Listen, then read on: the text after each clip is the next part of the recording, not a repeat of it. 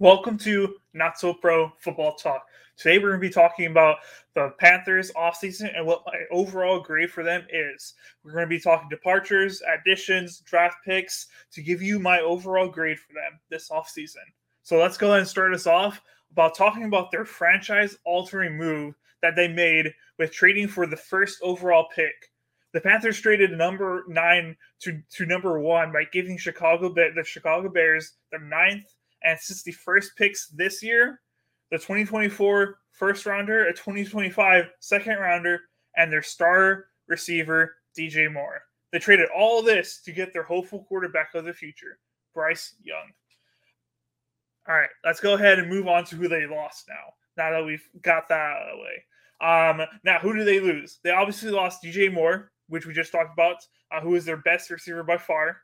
It was a net gain because you got Bryce Young, but they are definitely going to miss DJ Moore next year. Deontay Foreman also left in free agency, but they replaced him very well. We're going to get to that in a second. And lastly, linebacker Corey Littleton left in free agency. In their offseason, they re-signed center Bradley Bozeman. Bozeman was their starter last year for them on a one-year deal. And in this offseason, the Panthers viewed him as a priority to bring back. The Panthers also re-signed their kicker, Eddie Pinheiro. Their additions, who do they add in this offseason? Their additions included head coach Frank Reach. I always mispronounce his last name. I'm going to call it Reach. He's Reach. I'm a little bit worried about his hiring, but it could be good for their young quarterback, Bryce Young, because he is known as a quarterback whisperer. He's developed young talent in the quarterback room before. They also replaced Foreman with running back Miles Sanders from the Eagles. I think Sanders is going to be great for this team. They also added pass catchers wide receiver DJ Chark from the Detroit, wide receiver Adam Thielen from the Vikings, and tight end Hayden Hurst from the Bengals. Though I like all three of these guys. DJ Chark, Adam Thielen, both really good receivers, both number 2 options. Hayden Hurst, a good tight end in my opinion. I don't believe any of them are proven threats, as in they can get open consistently in coverage. Without a consistent number 1 pass catcher, a guy like a Tyreek Hill, Devontae Adams, Diggs, etc., the list goes on and on, I do worry that Bryce Young is going to see a lot of covered receivers.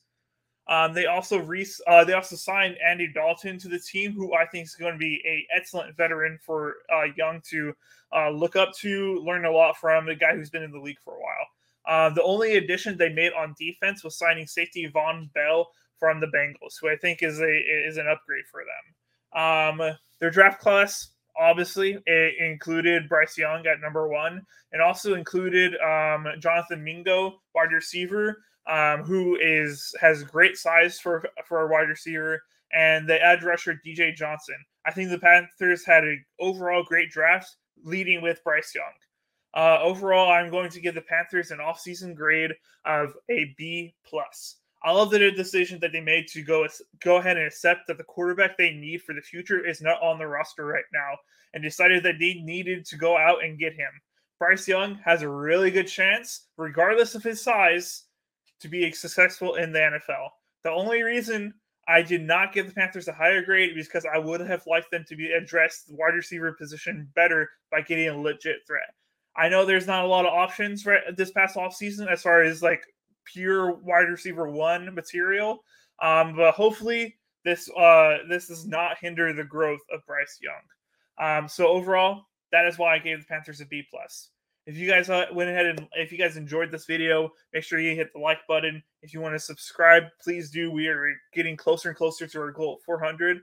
And then until next time, I'll see you guys. Keep on grinding.